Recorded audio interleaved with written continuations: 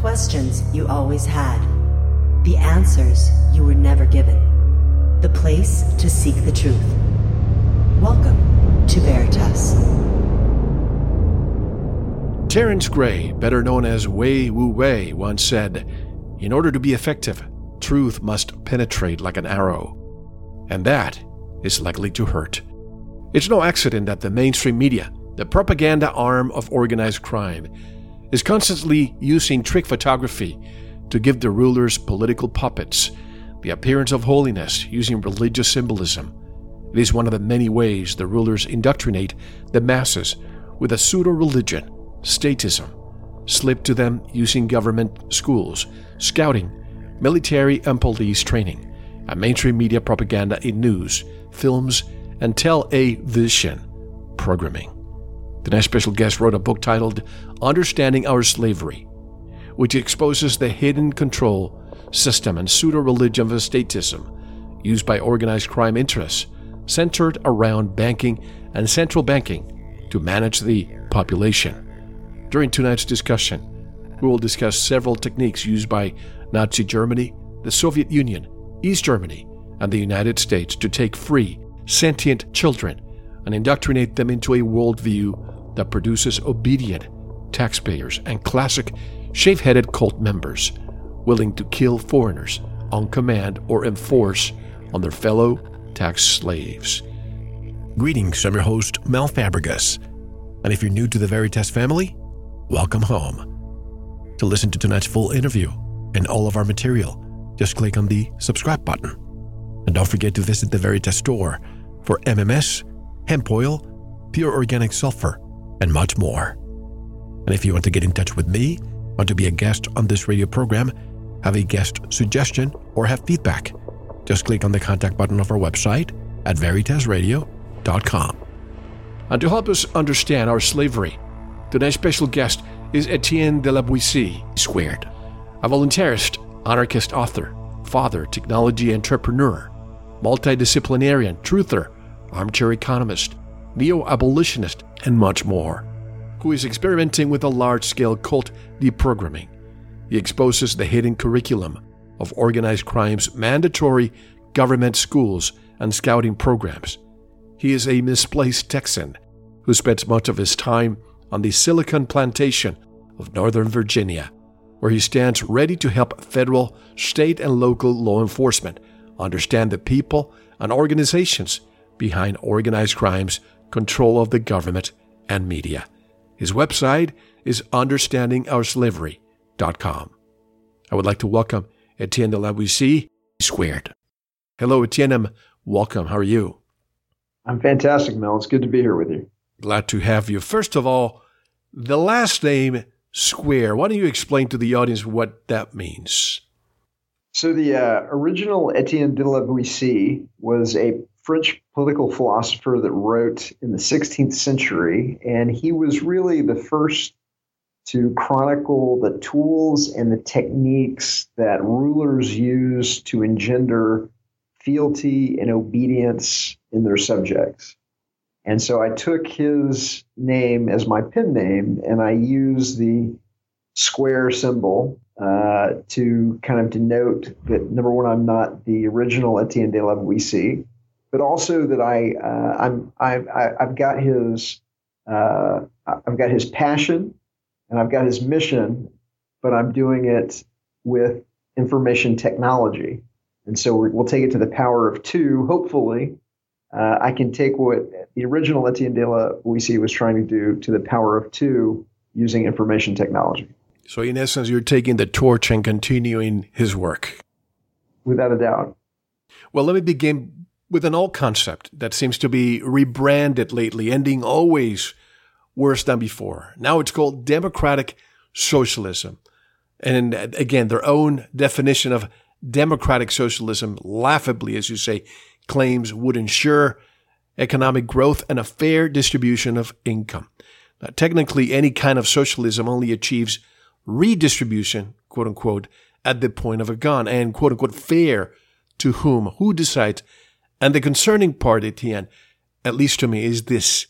A recent Gallup poll showed that 43% of Americans say socialism would be a good thing for the country. Millennials and Gen Z will make up 37% of the 2020 electorate. My question to you is this. If socialism has failed every single time, and there are over 100 million documented deaths associated with it, why do people continue viewing it as favorable? So, and there we get into the core of my work, which is that the government of today is using a technique called statism, where government in and of itself is a technique that I believe goes back to monarchy and to before monarchy, where we're going to indoctrinate the population into a belief system that government is legitimate, it's necessary, and it's desirable. And we're going to do that using all the tools and the techniques of an unethically manipulative cult, so that the population is not just is essentially programmed to desire a government, to desire a father figure, to desire the supernatural entity that is going to take care of them. And because that's what they were given in the mandatory government school system, they grow up yearning for the father figure of government to take care of them in every aspect of their lives. Now, I've been saying that this cancer, Marxist ideology, is being harvested in colleges and universities, but it seems this is also present in our schools. And schools don't teach us how to think. They teach us what to think. Is this on purpose? They're trying to just get people earlier, just like a certain party here in the United States wants to get them at the age of 16 to be able to vote? So, without a doubt, the idea that you need to have a government, that it's legitimate, it's desirable, or it's necessary, is kind of indoctrinated using a educational technique called the Prussian model of education. And so, having the teacher at the front of the room teaching from a curriculum that's supplied by a government employee, that model of education was developed in what is now kind of Germany, and it was specifically developed to inculcate obedience and fealty to the state. And prior, really, to the Prussian model of education, people, they wouldn't join the military easily, they wouldn't pay their taxes, they wouldn't do what they were told. And the Prussians were really the first ones to figure out, if we get them while we're young and we raise them in a kindergarten, a garden to raise children in the Prussian language, we can raise them in this ideology of nationalism and statism, and that the idea that it's legitimate that some people get to rule and control another group of people. And as long as you're grown up and you believe that it's legitimate for one group of people to control another group of people, then you're going to be subservient to whoever controls that governmental apparatus, until you realize in your mind that there is no coronation, there is no constitution, there is no election, there is no political ceremony or ritual that can grant one group of men or one single man the ability to rule and control other men. Now, before we go on, why don't you explain why you created the title, Understanding Our Slavery? And when did you realize that even though we have been, quote unquote, freed as slaves in this nation, we are still under slavery? When did that happen? Well, I think it started with libertarianism, when you first begin realizing that your rights come from you innately. They come from God. They're something that is innate within you, and that no constitution, no political ritual can take something and a right that is inherently yours and allow a group of men the ability to curtail that right. Otherwise, it's not a right. And so it starts with libertarianism, and I think that got me to the road to voluntarism, which is kind of a logical progression. You understand how markets work.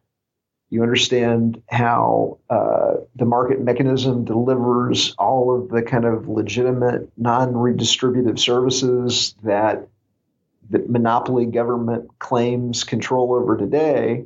And once you kind of realize that those can be provided through voluntary exchange, and that everything from police, charity to mutual defense can be provided in without the coercion of government, you're on the road to voluntarism.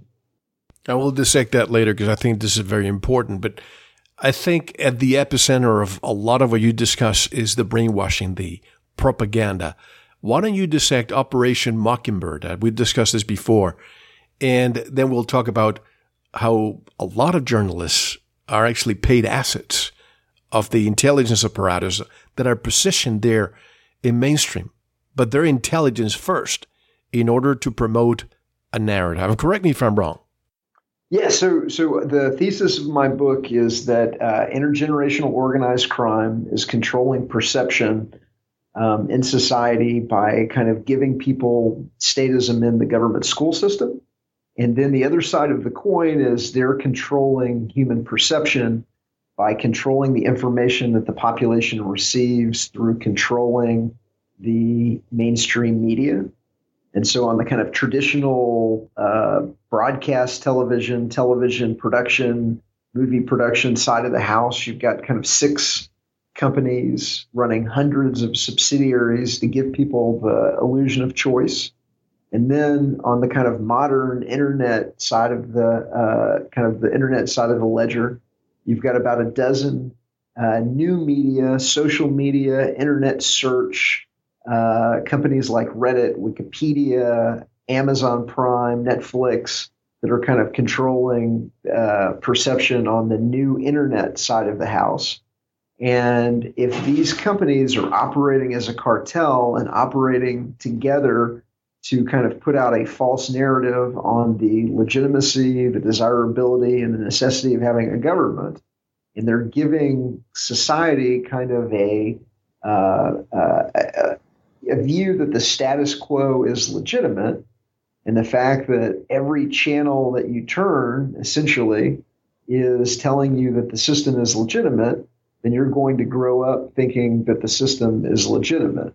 And so the CIA, they call the ability to manipulate perception at this grand level the mighty Wurlitzer. And they had a program that came to light during the Church Committee hearings of 1976, where it was disclosed that the CIA had hundreds and hundreds of journalists on the payroll as reporters, as editors, and that they were using that capability to widely disseminate propaganda through society. The speculation with respect to the name Operation Mockingbird is that if you can control the kind of the head ends of the information highway, the largest wire services, the biggest networks, the cable news networks, then the regional papers, the smaller radio stations, the smaller television stations will just mockingbird what the larger newspapers of record and major wire services are saying, and that most people will just mockingbird what the regional newspapers and their local television station is saying. And so if you control the head ends, you can control all the way down the line, unless people understand that there's a man behind the curtain and that these ostensibly independent companies are working together as a cartel with the express mission to distract and deceive. Obviously, Etienne, there's a tight control of the traditional or mainstream mediaopoly. All they need is a script, have some attractive people read it, and that's about it. You probably have seen those videos where you switch the channels at the same time and everybody's reading the same thing. But more and more people are obtaining their information through the new media, as we call it, YouTube, Facebook, Netflix, Amazon Prime, etc. I'm sure you've noticed how there's a major purge, or I like to call it a modern-day burning of the modern-day Alexandria library burning, or a digital dictatorship rising. that was our last bastion. I mean, I personally have my own website. You have yours. But there's a probability that all they need to do is just change the DNS to block you and I. What else is there for us to protect truly freedom of speech and the people who know that they're coming to websites like yours and mine to get their information? So you're absolutely right, and that's something that really everyone needs to be aware of, that there is a digital book burning, and the digital book burning of the future looks like taking down your Facebook page, taking down your Twitter, shadow banning you on Twitter, demonetizing you if you are a new media journalist trying to make a living on YouTube, Yep. or a variety of different ways where you can be silenced in the digital age. And because the system that we have, this internet system, DARPA network, has been set up from the beginning with censorship, with the ability to ultimately censor, I believe, baked into the cake from the beginning, as the new media has been lured into kind of these platforms, as people have become used to you getting their information from Google. Now that we've achieved a position of trust, we're going to kind of bait and switch society, and we're now going to begin controlling the search results. We're going to begin turning off the authentic voices that we don't like. We're going to begin censoring on a wide-scale, multi-platform, coordinated effort to wipe off voices that we don't want to have heard. And so if you know that that's happening, then you have to be prepared, and you have to be able to go outside of the internet, hand-to-hand, physical books, physical flash drives, physical DVDs. And so kind of the other part of our program at Understanding Our Slavery is is distributing evidence of government criminality, evidence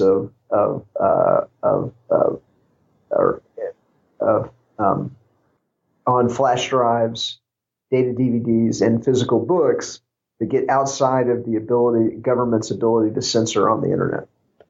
I don't know how old you are, but I remember in the 80s when I had a Commodore computer, and I remember going to BBS, bulletin board systems, to get information about the JFK assassinations, UFOs, and this and that. That was with the modem, basically just calling a number and you hear the screeching noise. You remember what I'm talking about? Oh, without a doubt. Absolutely. I came up around the same time. Okay. Well, that was the time when you had to go get that information that way. Then the internet came. Then you get all the search engines, and now everything is consolidated. Even though there are a few search engines, Google rules. We know that. And as you said, the bait and switch. I remember when Walmart came along. Oh my goodness, lower prices. Let's go buy them. And all of a sudden, mom and pop stores started to die. The same thing happens here with the media. There used to be 72 entities in the 80s. Now there's only 6, as you said. And the same thing happens with other industries. But it used to be 3.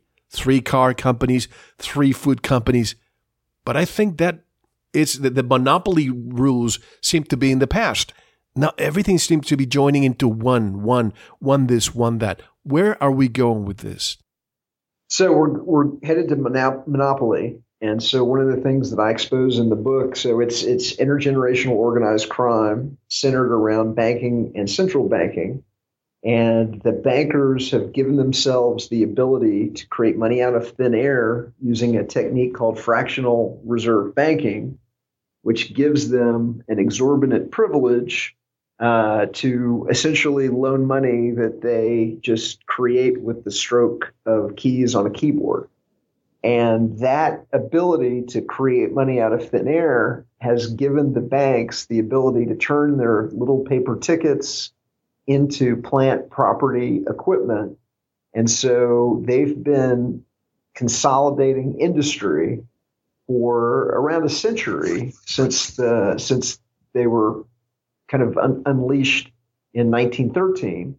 But if you're playing Monopoly with someone who is cheating and the banker is reaching under the table and grabbing $500 bills, at the end of the game, who owns everything on the board and who are renters and debtors? And so as long as the banks have the ability to create money out of thin air, they're going to continue to provide cartel companies that they're in bed with unlimited funds to consolidate their own industries. And where you see three players, I generally see two.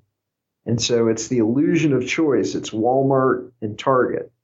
It's AT&T and Verizon. It's Office Depot and Staples. It's Dick's Sporting Goods and Sports Authority. It's Republicans and Democrats. It's the illusion of choice. But at the end of the day, it's a company store, and all the players are owned by the same company. And their competition used to be the smaller business.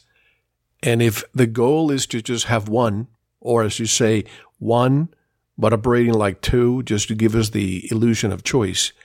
And this is something that I don't think you discuss in your material, but let me just introduce it here for a moment.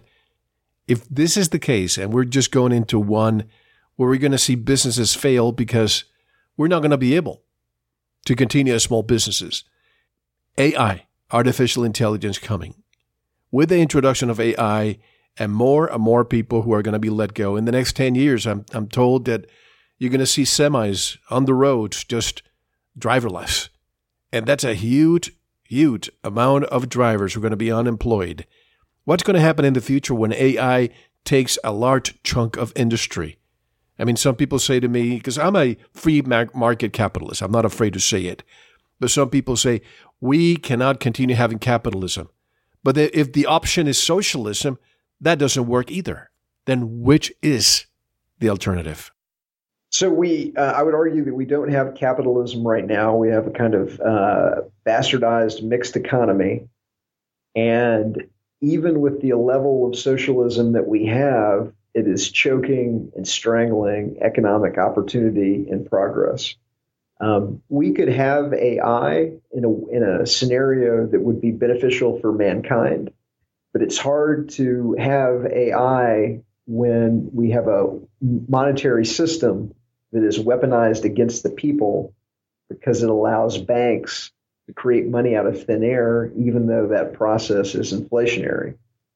If the banks simply weren't stealing the value out of everyone's money, all things being equal, we would be fabulously more well off than we are today.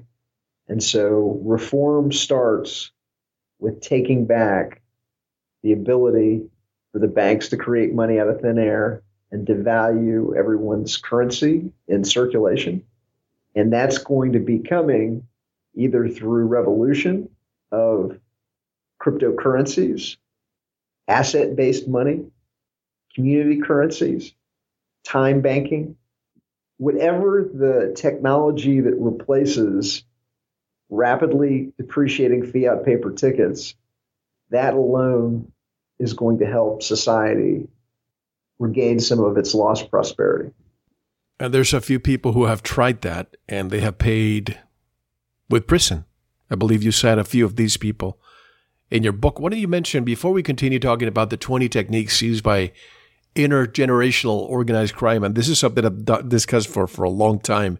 We remember from the 1930s till the 70s or 80s, if you had a business, the mafia would come to you and say, we need you to pay protection. That's your tax, right? But now we have legalized tax theft.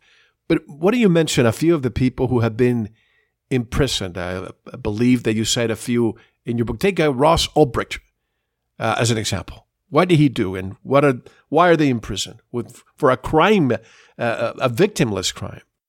So all of my political critique comes from the voluntarist standpoint, where it's illegitimate to have a government, because if I don't have the ability to take your money and call it taxes, or if I don't have the ability to make up rules for you personally and call it laws, then I can't delegate a right that I don't possess myself, to a representative, or to a government. And so that kind of disallows for any kind of government, because you can't delegate rights you don't have personally to a government. So Ross Ulbricht's crime was creating a website called the Silk Road that matched willing buyers and willing sellers around the world who were able to peacefully exchange Bitcoin for a variety of goods and services, not all of them legal in every single jurisdiction. So Ross Ulbricht enabled a free market because the U.S. government didn't like there being an untaxed, unregulated free market based on free market principles. They took this young man who'd never hurt anyone, with no victims presented at trial, and they've given him 2 life sentences in prison for not just not hurting anybody, but actually making it safer for people to purchase black market items than the traditional corner black market. And that was his crime.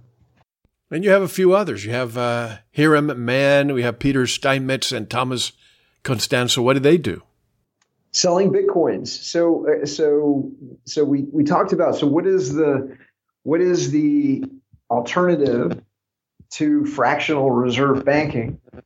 The alternative to fractional reserve banking is decentralized cryptocurrencies that can be traded, whether or not the government wants them traded or not, because the servers on which the code resides is decentralized, and in some cases could be running on a satellite in space, could be running in 150 countries simultaneously, but there's no central choke point for a government to get its hands around the currency's neck to be able to get rid of it.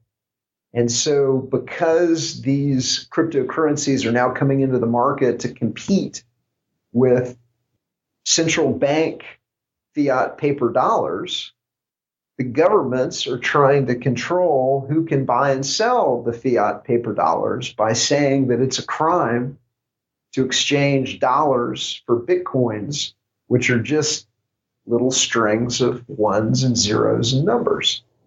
And so you can say that exchanging a string of letters and numbers is illegal, but it's not really a victim. There's not really a crime. And so the government is continuing to harass entrepreneurs that are trying to get around the government's antiquated and immoral controls and rules. I'm going to be playing devil's advocate throughout the interview because a lot of people know where I stand in things, but I want to go the other way now. Take any cryptocurrency. If the goal of the powers that want to be is to have a cashless society, how do we know that because you can buy cryptocurrency with cash. So if you're the Federal Reserve and you say, I'm going to buy $1 billion today of Bitcoin, and tomorrow morning they're going to sell it, wouldn't they be manipulating the market just like any other market anyway? Yes, and I believe that that banks are manipulating the cryptocurrency market. It's a thinly traded market compared to the avalanche of dollars in the global markets. And so it doesn't take a lot of dollars to manipulate the market one way or another.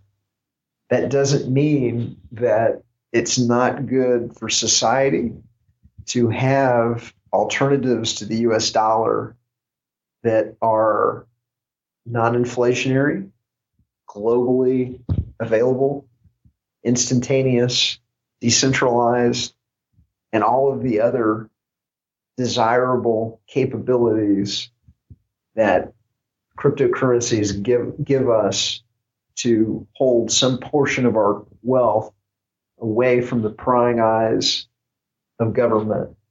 And that is desirable.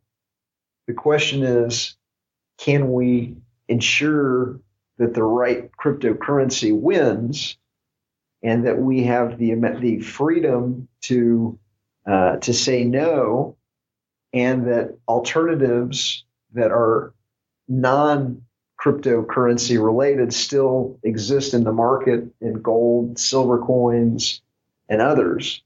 And so I don't think cryptocurrency is an end-all and a be-all, but I think it's definitely a challenger to traditional sovereign-based fiat paper currencies.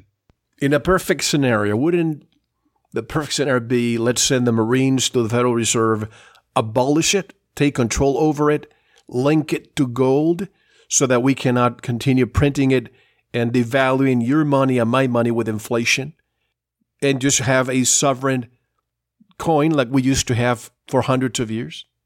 Well, so I don't see any government-based solution winning in the end, because you can't have a legitimate government.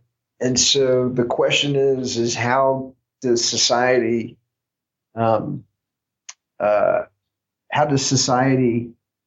devolve government in a peaceful and orderly manner, including the having a monopoly over the currency.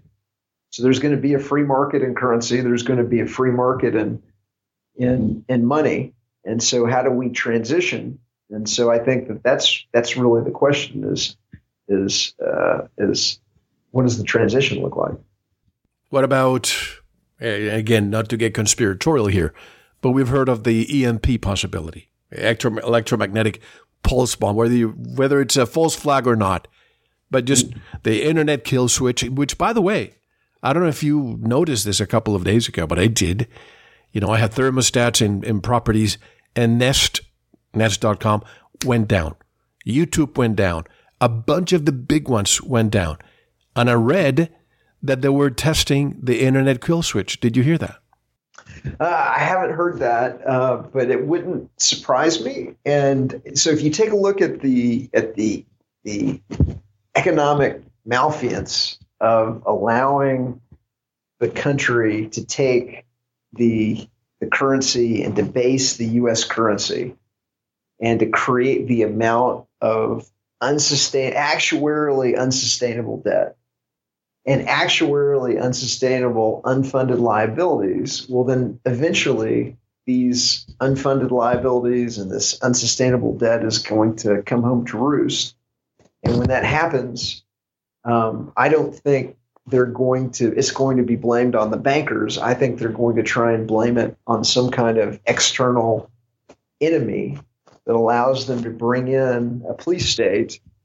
And so cyber terrorist. It could be cyber terrorism, right? It's not going to be that we stole all the value out of the money. It's going to be, look at that terrorist bomb. Yeah. But the number one suspect is going to be the U.S. the bankers and their agents and allies in the U.S. intelligence services, and the U.S. intelligence agencies, foreign intelligence agencies, and I think we know who the main suspects will be. I know what my point was with the EMP and the internet kill switch. What about EMP? Boom, there's no electricity. All computers go down. How do you transact? All your cryptocurrency is stored somewhere. How would you be able to use it? Yeah, so in the book we say, we recommend your core wealth be beans, bullets, and Band-Aids, and then a hierarchy of physical precious metals stored in your own possession, physical precious metals that's stored outside of, let's say, the U.S., but instantly spendable and transferable using some of the e-gold and crypto-based gold solutions, and then inflation-proof cryptocurrencies. But if there was an EMP attack, then your core wealth should be, food for at least a year, a battle rifle, first aid supplies, someplace that you can go outside of a city. There's kind of some basics. So about that, I muted you. So in your case, are you a proponent of cryptocurrency? I am a proponent of cryptocurrency, but I'm also a realist with respect to the NSA was thinking crypto in 1996, almost a decade prior to the Satoshi Nakamoto Bitcoin white paper. So some of the early entrants into the crypto market have all of the hallmarks of kind of manufactured moguls and have Wall Street connections, and so I'm very very much of a realist in that the crypto that ultimately wins needs to be a anonymous, liberty oriented crypto, and so I'm trying to monitor the situation and see which one is trustworthy, and but kind of testing everything as they come out. So the basis of your book, you have obviously cite a lot of history from Nazi Germany, the Soviet Union, the United States, East Germany. Where is the epicenter? Where did this all start? So I think many of these techniques go back centuries and centuries and centuries to the original monarchs, which were the original organized crime of the time. And monarchs developed tools and techniques to create obedience and fealty in their subjects. And these tools and techniques transferred once kind of monarchy had run its course and people no longer believed in the divine right of kings. I believe monarchy transitioned power away from there being one king to we will give the people democracy, where the people get the ability to vote, knowing that they can easily control the outcome of elections through a disparity of campaign funds, through control of the press and control of the media, which has been an ancient technique that goes back hundreds and hundreds of years that we chronicle in the book, through the ability of we're willing to use blackmail, bribery, assassination. We're in power because we're willing to do things that others aren't. And so I think that transition to democracy was a way of continuing their ability to exercise power from behind the scenes, but giving the people the kind of illusion that they're in charge. So when it comes to Nazi Germany, of course, they learned a lot from us. And I don't mean to get into the genocide and the eugenics, but they actually came here before World War II ensued, and they took a lot of that back to Germany. And we have learned a lot from Germany. But let's go back to before that, World War I, with, I believe, correct me if I'm wrong, we talk about the epicenter of all of this. But if we had to point the finger at somebody when it comes to the brainwashing, to the psychological warfare, propaganda, the father of modern propaganda, would you agree with me that it's Edward Bernays? Bernays, and also perhaps Fichte, the architect of the Prussian model of education. Because I really think it's part of it is we get them when they're young. We raise them up in this ideology of the state, this ideology of nationalism. We give them a flag, which I refer to as an indoctrinated holy symbol. We give them the holy documents of the Constitution and the Bill of Rights. We put them into the church school. We have them do the common prayer of the Pledge of Allegiance and the common prayer of the national anthem. We give them a youth program where we now give them awards, Cub Scout adventure loops, Boy Scout merit badges for how to be a citizen, how to pay your taxes, how to caress the flag. We now militarize the youth program. Now we give them guns. Now we put them in a uniform. Now we shave their heads. Now we put them in conformity. We segment them off from the rest of society. We put them into our own kind of educational systems, young Marines, the Marine Corps running entire high schools where they control the entire curriculum.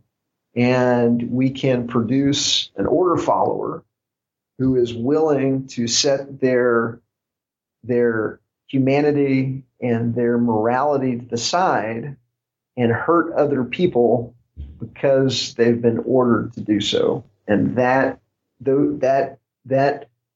is ficta in the Prussian model of education at the base, but without a doubt, Bernays comes in with how do you use the media? How do you sell nationalism at the modern level to the population as a whole using television? And so it is they're both equally as important. But you've nailed it. Those two men are influencing the thoughts of the population to this day. And I think a lot happened at the beginning of the 20th century. I mean, after the U.S. entered World War I, the Committee on Public Information hired Bernays and focused on building support for war. I mean, this is almost like it's written today, domestically and abroad. And again, the term that of his work is referred to as psychological warfare. But I think a lot of events, Etienne, that paved the way to what we currently see today happened then. The enactment of the Federal Reserve Act, the Tax Revenue Act, World War I, the propaganda machine, and ever since we really haven't stopped fighting in some way or another, and the brainwashing of the people just keeps getting worse. It's to be in colleges and universities, and we'll discuss that later. But now, as I mentioned, it's going down all the way to kindergarten. And the reason that we see constant warfare is if you want to rob the population and the amounts have to be progressively larger and larger and larger, well, nothing robs the population like warfare. And so every time a cruise missile rocks some empty valley in Afghanistan, somebody just made $200,000. $200,000, $200,000, $200,000, $200,000. But we're told that we were attacking ISIS.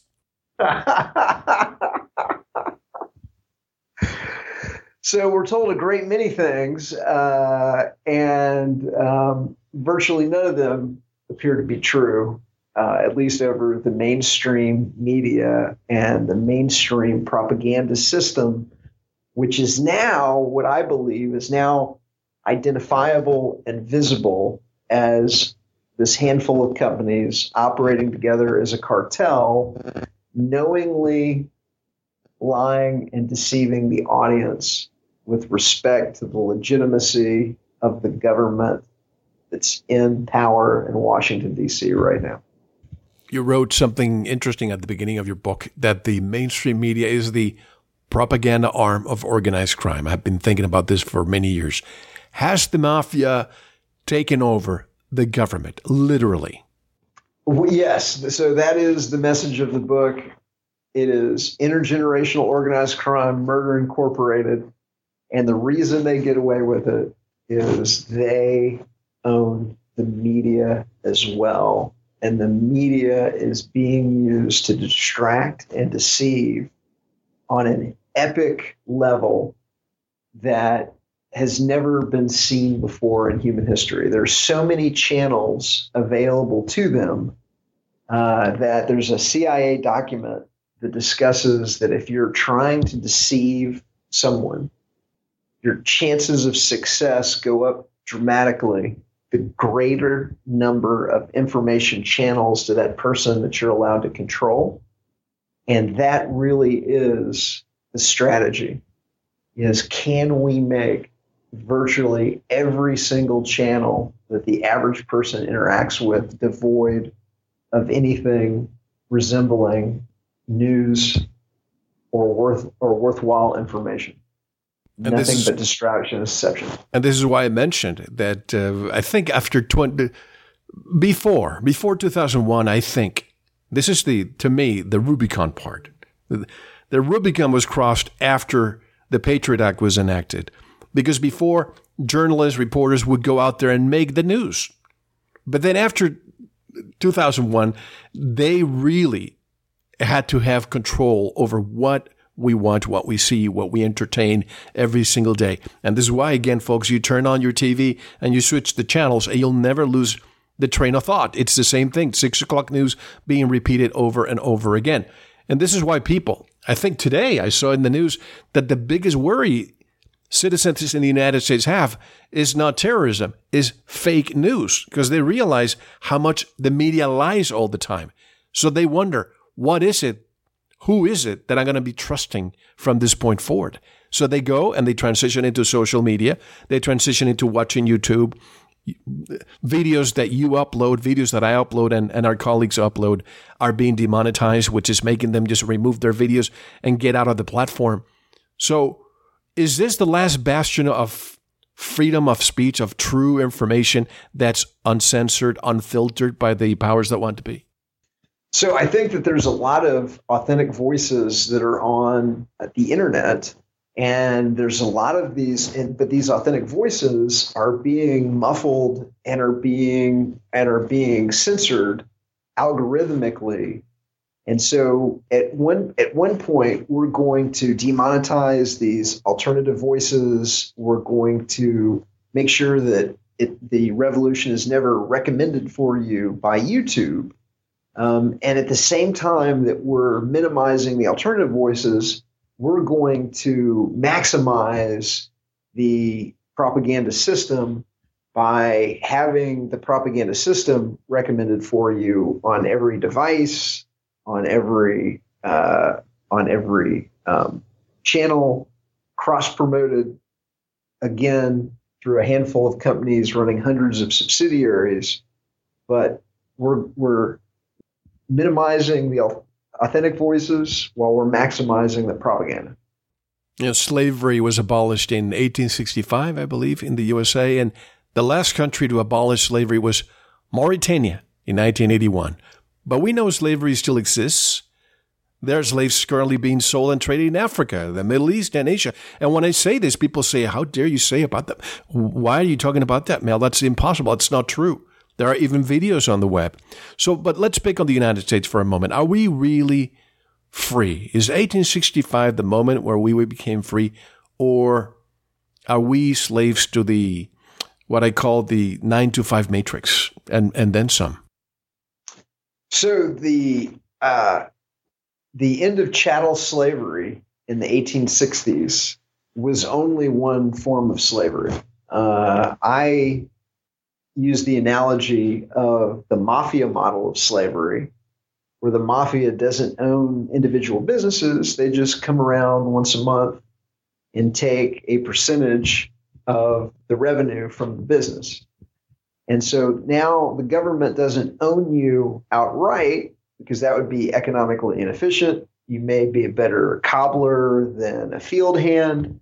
And so by allowing you to choose your own profession makes you more kind of economically efficient as a worker. And then we're going to steal the value of your labor through taxation, and we're going to limit the quality of the money that you use, so you're not able to really build up significant capital. And that tax slavery model is just as much a form of slavery as chattel slavery. They're just going to spread the amount that you work for the government over an entire year instead of taking everything that you make in January, February, March, April, May, June, and part of July, depending on when your tax freedom day is. But we're just going to, instead of taking it all up front, we're going to let you stretch it out over the year. And then the final aspect of slavery is really the difference between a free man and a slave is that a free man can say no, and a slave can't. And if you're expected to be a party to the government's myriad rules and regulations and monopolies and licensing schemes and demands for conscription and demands for searching your bags and demands at the airport and all the other ways that the government makes ridiculous demands, then this is obviously a tax slavery system. And really the only way they get away with it is, again, they've taught the population in their mandatory government schools that it's legitimate, while constantly propagandizing them across these hundreds of media properties that the system is legitimate. But what I see as the good news is more and more people are realizing that it's not legitimate, it's not necessary, and it's not desirable to have a government at all, and fewer people are falling for the game every single year. And when you tell people that they're collateralized as chattel, that we are actually collateral to the Federal Reserve, they think that we're joking. But all you have to do, if any of you folks recently had a baby, you know exactly what I'm talking about. I remember years ago, this is before I knew this, but they don't let you leave the hospital unless you get the Social Security number. And I'm told that you can say no and you can leave, but they do it in a very coercive way.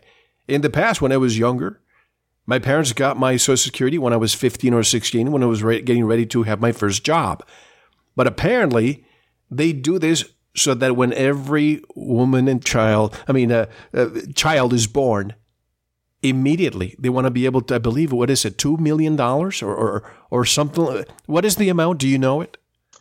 So I don't know the exact amount, but what I do know is now people are no longer getting the Social Security number, and they're no longer having their births in hospitals. And I know one family in particular that has, 2 children. They're undocumented humans, and they're not going along with the government system. And so this is really the good news of the good news message is more and more people are saying, we're not going to get our kids in the system. We're not putting them in the government school system. We're not giving them any mandatory government shots. We're not getting a mandatory Social Security number. We're going to live on cryptocurrency. We're going to live off grid. We're going to leave high tax United States for jurisdictions where they're not doing road piracy and arresting you for plants. And so there is a big movement politically, socially, culturally that is kind of exposing the criminality of government at the same time as people are withdrawing themselves from the system, including not even getting Social Security numbers, birth certificates, or anything else that connects you to the government. Let me address this for a second. You just said leaving the United States in order to just have a different form or no tax. But I've heard people, Etienne, tell me, well, Mel, taxation is not theft because you're free to move to another country. Well, I remember when I was an expat in other countries in the 90s, I had to pay local taxes and taxes to Uncle Sam. There was double and triple taxation sometimes. So the shackles of taxation do not stop when you move to another country, and you would have to renounce your citizenship. And if you succeed, there may be an exit tax. They make it very difficult. But you're saying that these people don't even have to renounce because they never got into the system? But what if you're born on U.S. soil? Please enlighten me. So my friends that have the undocumented children, they still reside on human soil, but their kids have no papers, and they make their living mostly in the gray market where they don't pay any taxes, and they don't they get to receive a certain amount of their income in cryptocurrency. And so that's just one example of some people that I know fairly well. But I know that dynamic is not just limited to them, and so more and more people are leaving the system and saying, we're not going to pay your taxes, we're not going to withhold it for our employees, we're not going to follow your rules, we're not doing it anymore. So when you travel, if they don't have, for example, a passport, how are they be able to leave U.S. territory? My existing the friends I'm thinking about, they have their own boat. Okay. Which is one way. Which is one way you do it. But you're right. And so you're right. So the choke point that organized crime governments are able to exercise their control is at borders and at airports, where they're able to force people like cattle and force them through their system. And that system is probably going to be with us for a couple more years, but ultimately, I think it's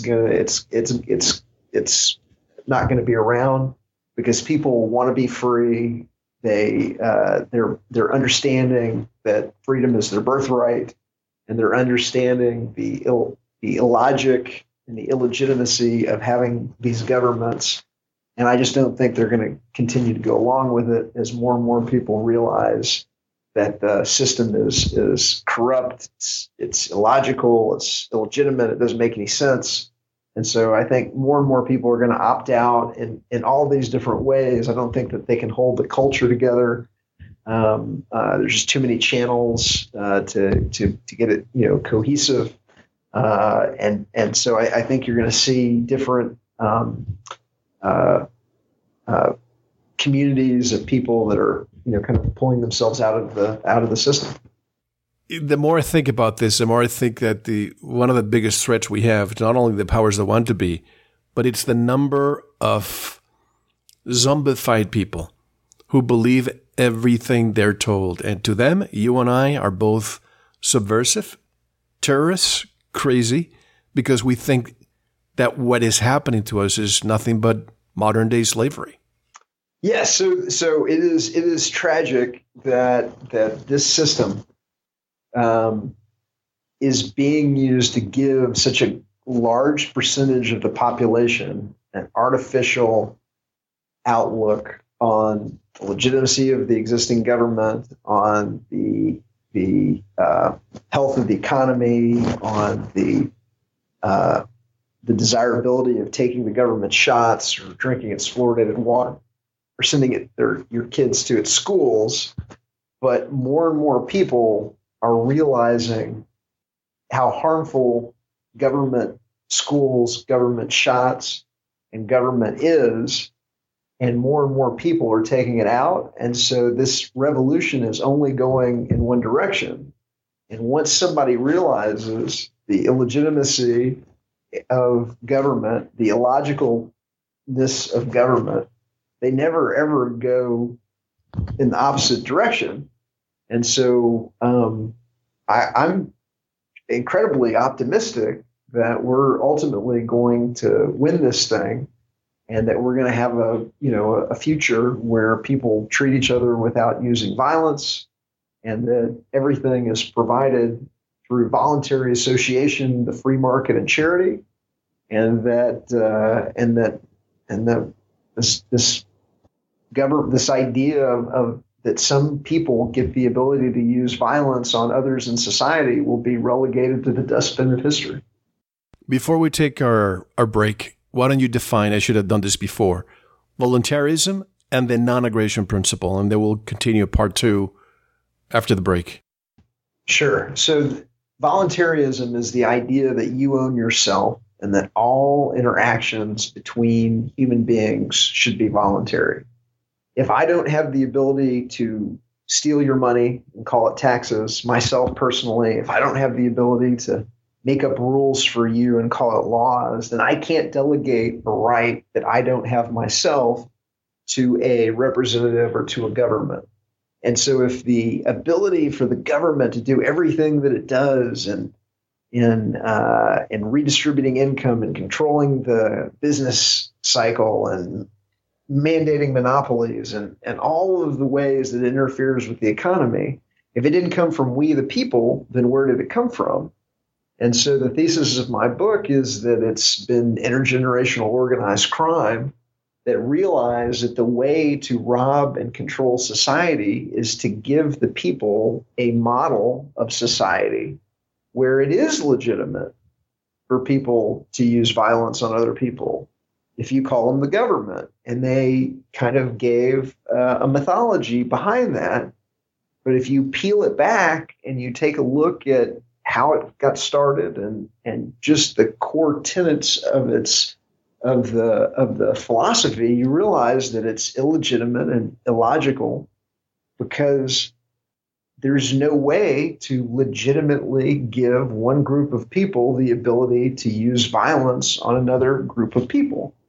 And so once you realize that there's no way for you to legitimately use violence on another group of people, you have to figure out a way to live your life where you don't have the government, but you have private organizations providing services in a free market where nobody has the ability to use violence on anybody else. You have the right to defend yourself, but you don't have the ability to get what you want using violence. So everything must be done voluntarily. And that political philosophy is called voluntarism. And it is the most moral out of all of the political philosophies, because it is the one philosophy where nobody gets to use violence on anybody else. Nobody gets the ring of power. And so it's the only thing that's fair for everyone in society. The Republicans would have you believe that they want you to elect their candidate, and that once he's elected, he gets to rob everybody in society to put his political party's ideas into practice on force. And the Democrats say, no, elect my guy, and he'll rob everybody in society, and we'll put these ideas into practice by force. And voluntarists step back and say, hey, no, that system is illegitimate because it uses violence. And we say we will voluntarily trade and exchange with people. We will create governance without having governments. We're not saying that there's no rules, but we're saying we can do it without rulers, and that everything the government does could better be done by the free market and by real charity than through a mechanicistic monopoly on force that we call a government. When we come back, and I was going to read some bullet points of what we're going to be discussing in part 2, but I'm not going to. Just because part 1 usually is what we upload on YouTube also. But we are currently, maybe when you listen to this interview, maybe we are out of YouTube jail, or maybe our channel will be completely gone. Because I've received a few emails saying that it's under review right now, but the news is showing that they are planning to completely shut down white supremacists, which we're not at all. But they put us in the category of conspiracies and social engineering. What a hypocrisy when they're the ones that are in charge of social engineering. But I'm not going to read the bullet points. We're just going to take a quick break, come back. How can people buy the book, Understanding Our Slavery, and all your other books? So if you want to understand our slavery, you have to go to understandingourslavery.com. By the time that this airs, the book will be in back order. We just sold out the 3rd printing. We're going into the 4th printing, and I will have copies within 2 weeks. And until then, you can download the book for free in PDF at understandingourslavery.com. Excellent. Folks, don't go anywhere. A lot more information when we come back. Don't want to miss it. This is Mel Fabregas, and you are listening to Veritas. The website, understandingourslavery.com. Don't go anywhere. Thank you for listening to the first part of this very important Veritas interview. To listen to the rest and all of our material, proceed to the members section or subscribe at veritasradio.com. Don't forget to visit the Veritas store for MMS, hemp oil, pure organic sulfur, and other great products. Thank you.